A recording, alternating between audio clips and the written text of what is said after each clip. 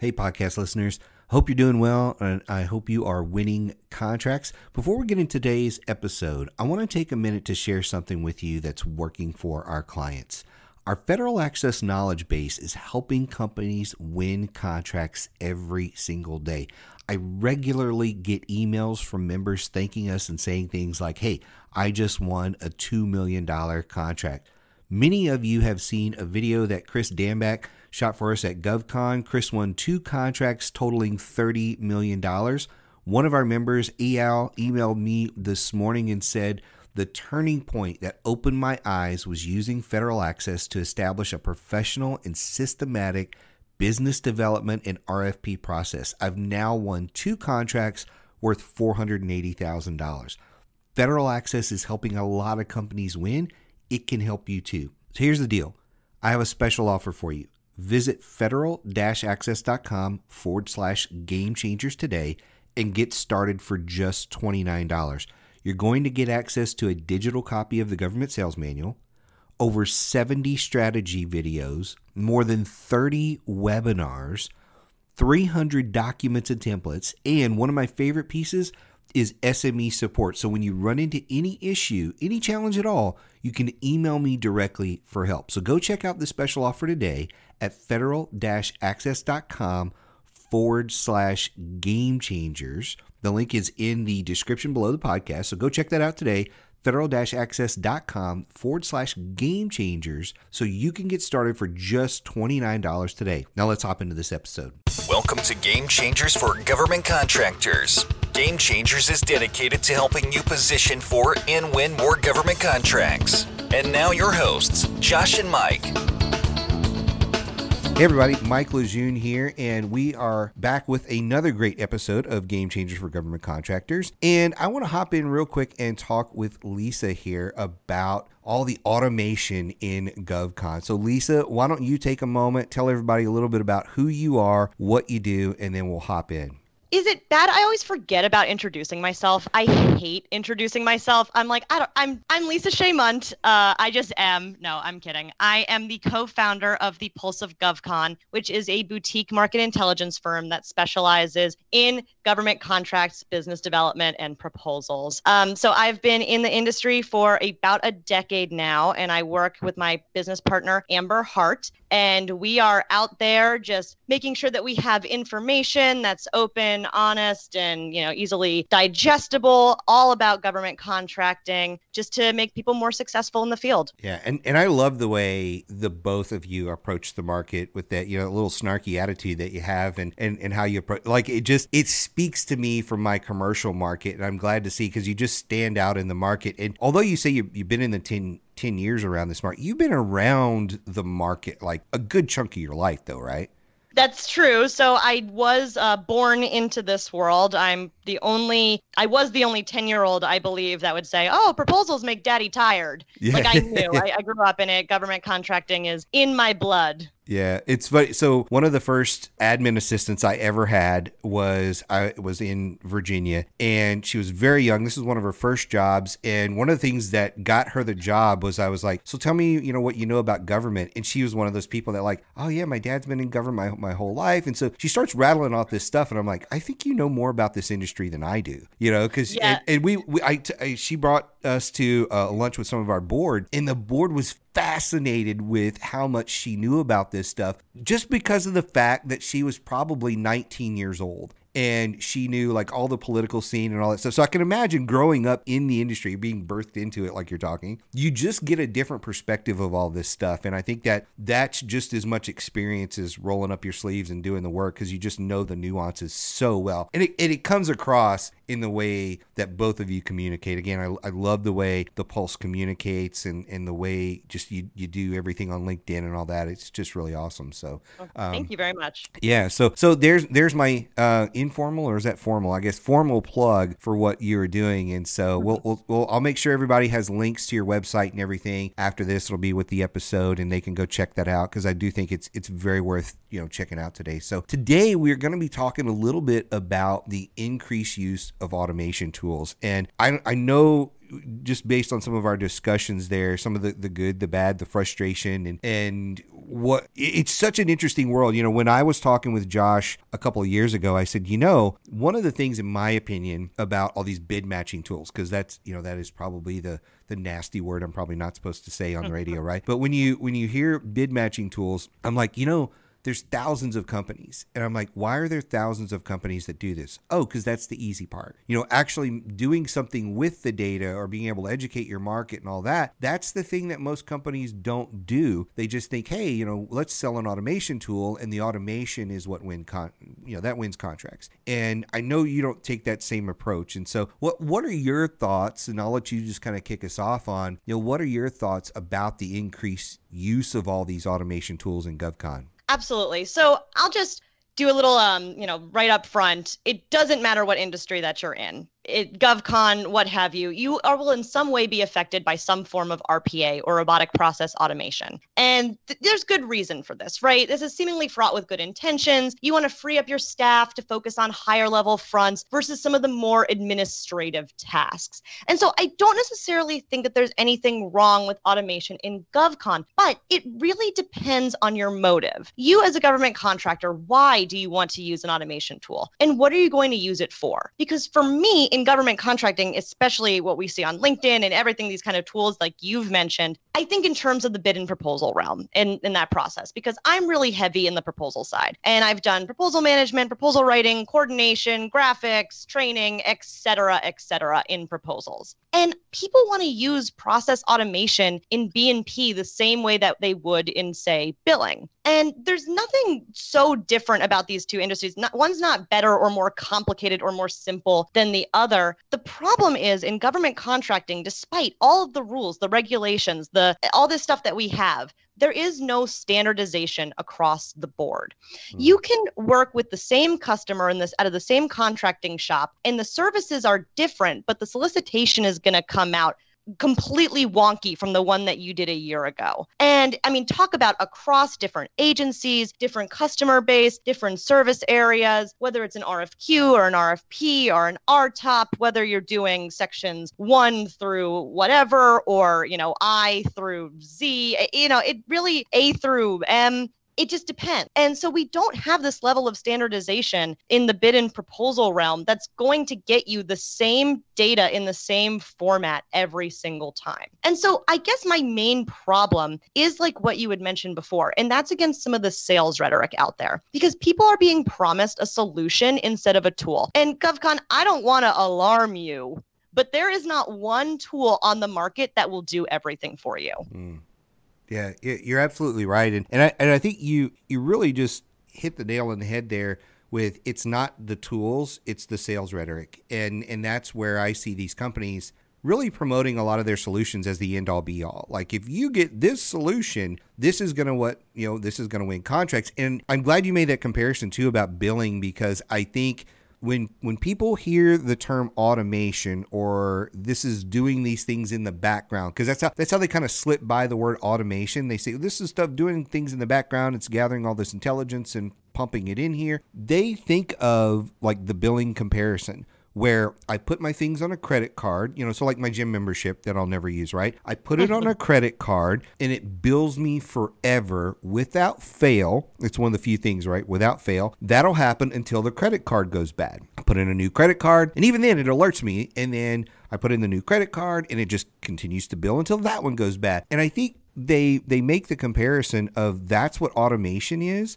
So if I have a tool that's going to automatically do all this stuff, and it imports in an RFP, and I hit the proposal button, then it's going to do it all, and it's going to give me the best strategy to win. And it's going to know how to communicate my past performance, and it's going to know, all these things. And I'm like, yeah, it doesn't do all that. Right. It's the communication. So I actually have my master's in writing, rhetoric, and technical communication. So the idea, and I'm sure every person out there that has some sort of subject matter expertise in one thing or another, where certain elements of their job start becoming automated, we all get a little sensitive to that, right? But the way that you communicate these things, these living, breathing documents, these organisms that we make as proposals, it's not so cut and dry as press the button. Right. I know that some people like to use automation automation tools to develop an outline of a solicitation, which again, if things made sense in the way that solicitations were released, if they actually stuck to the tables that say volumes 1 through 5 are going to contain these components, and under these components, you're going to have these nested subcomponents. And oh, by the way, there's no discrepancy between all of these instructions, then that would be hunky-dory. But who amongst us listening hasn't had to ask a question in the Q&A period because there was some sort of discrepancy between the instructions? So, and I get by using these tools, you can use them as a jumping off point, but how much further are you going to get jumping off from something that you have to immediately go back to and check? No, that's exactly right. And you know, I think people forget, and I know you talk about this a lot, is the human element. Like, they forget the human element. I had somebody message me this morning. They're like, I don't understand why Beta Sam says this proposal is due on the 12th, but inside the proposal, it says it's due on the 11th. I'm like, because a human did it. Yeah. Because a human did it. They're like, but they're just like freaking out and like they're totally speechless. Like, but I don't understand. You don't understand like no one understands humans. You know? Right, exactly. Like, no one understands us, you know. And so that human element is a big factor there that I think, you know, again, you talk about it a lot, that people just totally forget that people are people, right? Right, absolutely. That changes. I mean, you think about especially betasam.gov and just some of the fields. So, you know, I can talk a little bit about something that the Pulse has built, which is essentially a scraping site of beta.sam.gov. And we're about to have other sources of data in there too. I'm really excited about it. Nice. I can get into that a little later. But, you know, one of the issues about scraping from Betasam is that it's not a cut and dry scrape because people input different information in different fields. And so I remember we were talking to our software developers and they were like, well, if it says agency here, why is an agency there? And it's like, because a person had to enter that information. Right. Wouldn't it be nice if every time they bought, let's say, for example, power strips or USB cords or whatever, like they actually use the same NAICS code? Wouldn't that be awesome? But like you can't count on them to do it because people are like, well, how should I search for this? I'm like, well, let me tell you, sit down, grab a pen, and there's about 15 ways we're going to search for this till we find out how they're using it. And oh, by the way,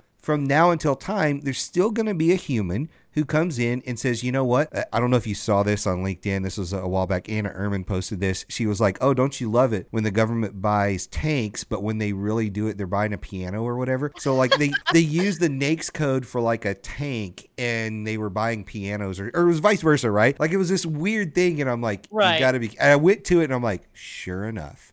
Right? Oh my gosh. Yes. You know, love Anna. This is a hello to Anna. No, that's too funny. And I also don't want to alarm people, but you know, some people don't realize that there's no PSC code for cyber. So everyone always talks about like cyber spending. Oh gosh, we'd get way into the weeds if we went there. That has nothing to do with automation.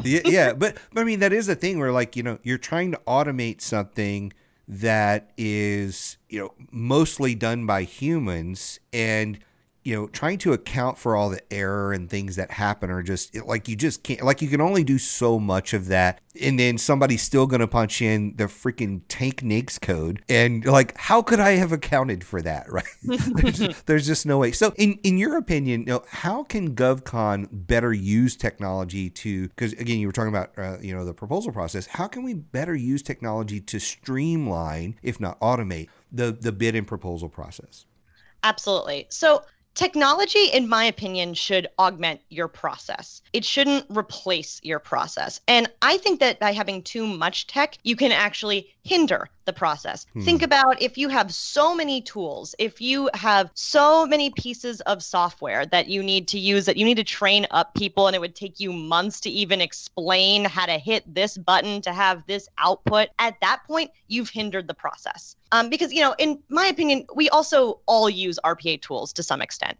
So we talked a little bit about betasam.gov and we talked a little bit about scraping sites, right? Anytime you use a scraping site, that's essentially what's happening. And I mentioned before that we actually developed our own scraper. And, you know, I think it has its own merits than others. That, you know, personally, it translates the data that it pulls into BD terms. So what I'm getting at is that the Pulse is obviously not anti-tech. The problem comes with our over-reliance on it. And what you mentioned before, Michael, is people said, will this tool win us a contract? Can you imagine putting that much pressure on a piece of software? Yeah, that's a lot. Because it's not gonna win you the contract. And some people will reach out to us and look at our tool and our platform and say, will this win us contract? And absolutely, it will not win us contracts. You will win you contracts. This will help you streamline, aggregate, pull, disseminate information. You can use the tech to streamline some elements of opportunity identification or proposals themselves. So an example that I have is an acronym list. I remember the first time I was on a proposal ever. I was actually, fun fact, I was Amber's intern when I started. Oh, nice. So we were working on this big proposal called LREC, and I had no idea what a proposal was. Not really, not in the way of getting into the nitty gritty. So she handed me the documentation and she said, build me an acronym list. And I said, fine, what does that mean? She says, go through, find the acronyms. When you see it, pull it and its definition into a table. I said, easy breezy, I can do that. And I start looking through. And I'm like, well, what if it doesn't have a definition in here? What if it's not next to it? What if you haven't spelled it out in first instance and then have the parenthetical? And she said, well, then you have to figure it out. And I said, great. Some of these acronyms don't actually mean anything, by the way. They're not real. They're real to us because we're living in it. I remember an example was JIDO. I was like, what's a JIDO? Not realizing it was a contract. It was an acronym for a contract. So there's things like that you're not necessarily going to get, especially 10 years ago, by Googling to figure out what the name is. And so when I finally saw a piece of software that developed an acronym list automatically, I was in awe. I looked at that and I was like, I can't believe this. This is amazing. Look at this table. And then the person I was working with said, okay, now go check it. And I was like, check it? What do you mean check it? What do you mean I have to read through it? And they're like, well, now you have to read through it. Now you have to find it. Now you have to find the first instance within the proposal. You have to make sure that it's referencing the right thing and that the definitions are correct. Because lists are fallible like that. Right. And I was like, what do you mean? Now I feel like this has doubled my work versus if I had just gone through manually, I would have made connections in my brain saying, this is what this means. This is what that means. Oh, I know that there's now 2 PMs. That's a great example in an acronym list. PM, what does it mean? It means program manager, right? Except for in the case when it means project manager. Right. Except for when it means portfolio manager. Except for if it means perfunctory Marlin. That's a PM, right? Well, you still need to scan through for context. Right. Because in some ways you're going to say, oh, this is very obviously a program manager. But if the context says that PM actually stands for, if the whole services idea is about like a hasty fish, that's what I had essentially said, right? Then obviously that definition is going to change point to point. So I get that people use it as a jumping off point, but again, how far are you jumping? Right. Yeah, and I think you're right. A lot of people jump all the way to this is going to win us contracts, and I really do think a lot of people that don't know what they're doing lean more heavily on the automation. Like let's lean on the technology, and it's like if you don't have a process, if you don't understand how this stuff works, all you're going to have now is a new tool that you don't understand, and you're still not going to get any further, right? Like if you don't understand how to write a proposal or any of that kind of stuff, this isn't going to teach you that. It's not going to teach you that, and you're going to have no way of knowing that it's wrong or whatever. You're just going to be like, hey, I'm hitting the button. It's like my gym membership. Exactly. I mean, if you don't know how to physically write, then a pencil isn't going to do anything for you. Exactly. Yeah, I love that analogy. And I see that so much. And it's not to make fun of or mock the people that are in government. I see so many times where that's the first instinct is, well, there's a tool that does this. Like, no, to your point, there's a tool that makes your life easier. Maybe, right? Except for the world, where, you're building that acronym list, right? There's a tool that should make your life easier if you're using it right. And, for my world, even the way, let's talk podcasts for a moment. And people are always like, well, what software do you use? I like, for which part?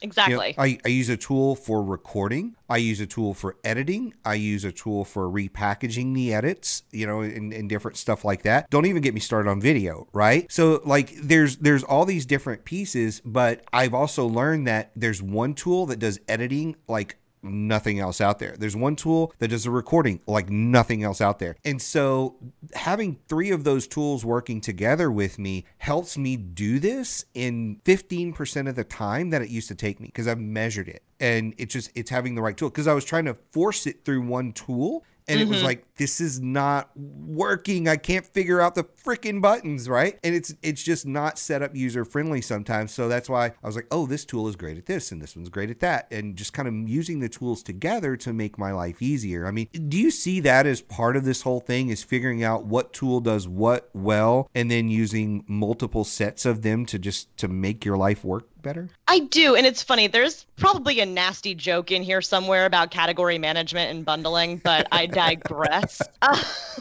Some people may want to come back for that later, because, the category management is one of those things that everybody can get on board with hating for the most part, right? You can talk to Amber about that one. She'd be thrilled. Oh, that'll be awesome.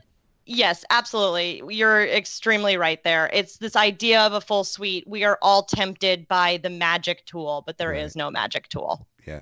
There's no magic beans. There's no magic tool. There's no magic. There's just no magic, right? So when we're talking about this, I think it's important that we somewhat segue a little bit away from the tool, and we can still talk about the tool, but to also be able to talk about, if you're clearly going after contracts using these tools and talking the proposal process, how can these companies, these government contractors, actually increase their, if you want to call it, literacy, efficiency, proficiency at this proposal process? Because that is ultimately their goal, right? They're trying to get better at creating a winning proposal. So how can we, as small business government contractors, get better at? Yes. Proposal literacy, like I said, isn't gained by using tech. Because before I had mentioned, by using shortcuts, you lose some of the idiosyncrasies of a living proposal effort. Now, I want to give a caveat too, because on the flip side, it's not gained in the process-driven training either. Process is great, but who amongst us has actually performed 96 steps? Because I sure as hell haven't. Who has the time? But you have internally developed some form of process, even if it isn't completely documented, even if you don't have the standard operating procedure there that everybody can look through. At some point, when there is a person or a team involved, you develop some sort of process. So my advice is to spend less time, less money on magic tools, and instead invest in a third-party assessment of your proposal in both the output and the process. So I want to see in the process what's worked. I want you to look at your lessons learned. We all say we're going to have a postmortem, but how often does that actually fall by the wayside? By the time you've either won or lost something and you want to do a lessons learned, you're probably on to the next thing, right? But by examining what's worked for you and what hasn't, you will gain a greater sense of proposal literacy. You'll understand your process. You'll understand what your deliverable looks like. And then efficiency will be a byproduct of true proposal literacy, because once you understand the material at its core, you're just going to naturally be able to do it better, faster, stronger. You're going to see, okay, this worked. You're going to say, look at this format. This is great. This is the way that an agency has been able to evaluate us more highly. This is one of those tools and tactics that works. Maybe the traditional win theme approach doesn't work for us, but maybe including a value proposition is better. Maybe the idea of having a roadmap across the sections. So, these are all technically tools that we use. They're in our tool belt. And so by doing this, third-party assessment, you're able to see from a third party what works, what doesn't, because sometimes we all get too close to these things, right? We're too close to our process. We're too close to our proposal. And so you can obviously learn how using automation can help you get this data faster, but you still, at the end of the day, are going to need your team to interpret it. And so just what it comes down to is any tech that you use to do any of this stuff that I mentioned should help you speed up the learning curve and not bypass it. That is a wonderful suggestion. In fact, I was on the call with a guy yesterday, and he came to me. He's like, "Hey, I need you to help me find a BD guy." Which we don't do recruiting, but I know a lot of people. And so I was like, "Sure, I'll have that conversation with you." And we're going through, and halfway through the conversation, I'm like, "So you want to hire the BD guy? I'm like, but do you even know what the size of the market is?" No. Well, and so I'm asking these questions, and I was like, "Don't you think it would be more important to bring in a consultant, whether it's us or somebody else, that can actually do a data deep dive and walk through what the opportunity is in your market?" Do you have a strategy? No. Don't you think it'd be important to build a strategy? Because he's thinking, well, let me just hire a BD guy. I'll get the BD guy on board, and then he's going to just make it rain. And then if that doesn't work, 6 months later, then we'll sit down and figure out if there's even a market. I'm like, oh my gosh. Where in the world does that sound like a sane strategy? And yet that's the strategy. The same thing with proposals where same guy, I was like, so how many proposals have you done? Well, I'll back up. I'll say, do you understand pricing? Oh yeah, we got that. It's no big deal. And I was like, okay, so tell me how many proposals have you done? He's like, I've done about 15 proposals. How many have you won? 2. Oof. And what was the challenge on those? We don't know. So you don't know. And I said, so what if there's a pricing issue? It can't be that. Like, how do you know? What's the definition of insanity? Yeah, Doing exactly. the same thing again and again and expecting a different outcome? Yeah, I'm like, so how many proposals do you have to do and fail before you go back and say, so what are we doing wrong? And so exactly. And people will look at that and they'll say, we have failure, we have a low P-win, which I hate that word. It's a dirty word to me. Yeah. But they'll say we have a low P-win, so we're going to get better by investing in software to automate this instead, because that's obviously where the pitfalls are, when really the pitfall could be a number of things. It could be the market, like you said. It could be these people just ain't buying what you're selling. Right. That's something I'm always baffled that some folks don't get. It's not everybody is in the market for what you're selling. Not everybody wants it. So figuring out historical spending as, an indication of future spending is a huge thing. So yeah, you're right. They'll just be like, no, I'm going to use this magic tool to fix it. Yeah. And this particular client was talking about how, we initially tried building relationships. We didn't have time for that. So we just switched our strategy to just responding to RFPs. And I'm like, this hurts me. This, yeah, exactly. Like deep in my soul. Right. So I'm like, there's all these things in there, and it's like, you need to be following a specific set of rules to make this work. But if you keep operating in your own little bubble, and it's you and your proposal person, and the only ideas you bounce off of are you and the proposal person, then you're going to justify your insanity. Like, right. Eventually you'll both get in the same boat and be like, heck yeah, we're doing this right. It must be the software, instead of, gosh, is there anything we could be doing better? And even then, you like you said, you're so close to it. You have no idea what's going on. And so that third party perspective, to have somebody like yourself or Amber come in and say, yeah, here's what you're doing wrong. You're leaning too hard on the software. Oh, you don't understand pricing. Oh, you don't understand this. You don't understand that. And I think some people, so I'm a writer. I work with a lot of writers. It's so personal to a lot of people. Anytime you write anything or do any sort of marketing, I think there's a fear there of them, somebody else outside seeing your stuff. And I'm like, well, what's the bigger fear? Somebody outside seeing your stuff and making constructive criticism, or continuing to fail and then go out of business? Because eventually, if you can't win, they will come take your stuff. Like somebody's going to show up and take your stuff. So like, put that ego aside and bring in some experts to kind of look at everything. So as we transition here, we talked earlier about, or I'm talking now about people. We talked earlier about people. Talk to me a little bit as we kind of wrap up here with your final thoughts and everything, that human element that you talked about earlier. For sure. And so you had actually just mentioned something too about this idea of pride of authorship, and you had also essentially alluded to this idea of confirmation bias, and that's when you're in your own head, in your own world, and you never talk to anybody else, then you think that you're doing something right. And so Amber and I have a really unique perspective when we made The Pulse, because we did come from a consulting background where we were able to work with mom and pop shops all the way up to the big system integrators that you all know and love. And what it came down to is the problems in GovCon were ubiquitous. It didn't matter. And we also started noticing a trend in GovCon. This is why we developed The Pulse. And that's where these big data and analytic companies were coming in promising a bright future in the form of contract wins, right? That's what we had mentioned. And so I'm here, and The Pulse is here to remind industry that data is important, but context is crucial. And I said before, it's like when somebody asks me what my P-win is as a proposal consultant.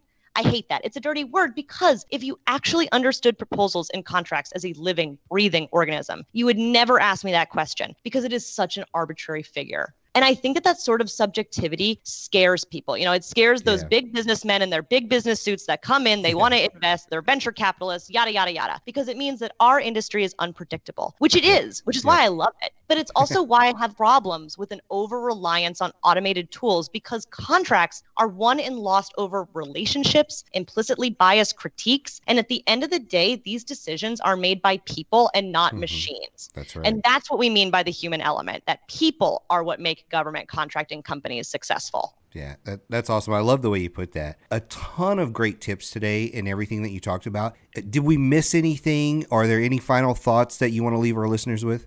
Just be mindful of the information out there. Be mindful of the marketing. I hate to see small businesses getting taken advantage of. And some of the people out there will feed on your insecurity. They'll feed using rhetoric saying, we're going to get you big wins. This is going to make you more successful. You're going to be a $1 billion company and you're going to be able to sell it and you're going to be able to retire in Tahiti. And that might be true. You might get there. But just, again, be mindful, be cautious, because you are a consumer of these products. So you should use it as like any other type of advertising that you see. Yeah, no, that's really great advice. And, I'm going to give a piece of advice here to kind of tag along that. People may or may not like it. It is what it is. But, for me, I see too often where people will say, well, give me the top 3 pieces of software in the industry. I'm like, well, so number one, just because it's popular doesn't mean it's right for you. Okay, so that's number one. The next piece about that is, because it's popular, it's probably really expensive. And if you're just getting into the market, like, do you want to start there? So let's look at what are some of the best tools for the problems you have. Not, well, what's the most, popular bid matching tool on the market? Well, that's not necessarily the right answer. You need to be asking better questions. And that's often what I'm trying to do when I talk to people. And I have a lot of these free consultations with people where I'm like, look, maybe government isn't even right for you, but if it is, don't get me started. yeah. I can't tell you how many times I've had that conversation in the last month where I'm like, so why are you doing government? You're doing well in commercial. Why are you making this leap? We always go, you sure? You sure? This is where you want to be? Yeah. You got to make sure you're going to do this. But, it's just sometimes you just got to slow down and ask better questions and figure out what's the right move for you, not what's the popular move. And, and that doesn't mean that some of these tools that are popping up, like I've really liked seeing what you're doing over with the Pulse and everything. It's a tool that I'd say, if you're not looking at this tool, why? Like if you are thinking about getting into a tool, you need to put this on your radar and seriously look at it, and don't just dismiss it because it's not from this $1 billion company or whatever. And so there's tools out there that'll do some really good stuff for you. Take a step back, ask the right questions, talk to some people. I love the fact that how reachable you all are, where like some of the companies, they have there's 400 different reps out there for some of these companies, and you're not going to be able to reach them at the right levels. I don't know. I could get on a whole soapbox about that, but I know for that, I do just have to say that the title analyst does not necessarily mean what you think it means. It might mean sales rep. So also be mindful of that. Exactly. Not only does it mean that one, but also when you see vice president and you're like, vice president, man, this company's got 47 vice presidents. Oh my God, I love that. This is not, that's a sales position, and they just put vice presidents to make it look sexy, right? That's really why they did it. So thank you for coming on and talking about this. I'm looking forward to talking to Amber about more stuff, and I'm sure category management will come up during that conversation. Wonderful. Thank you so much for having me today. Thanks for listening to Game Changers for Government Contractors. For a full list of episodes and other resources, be sure and check us out on the web at www.rsmfederal.com/gamechangers.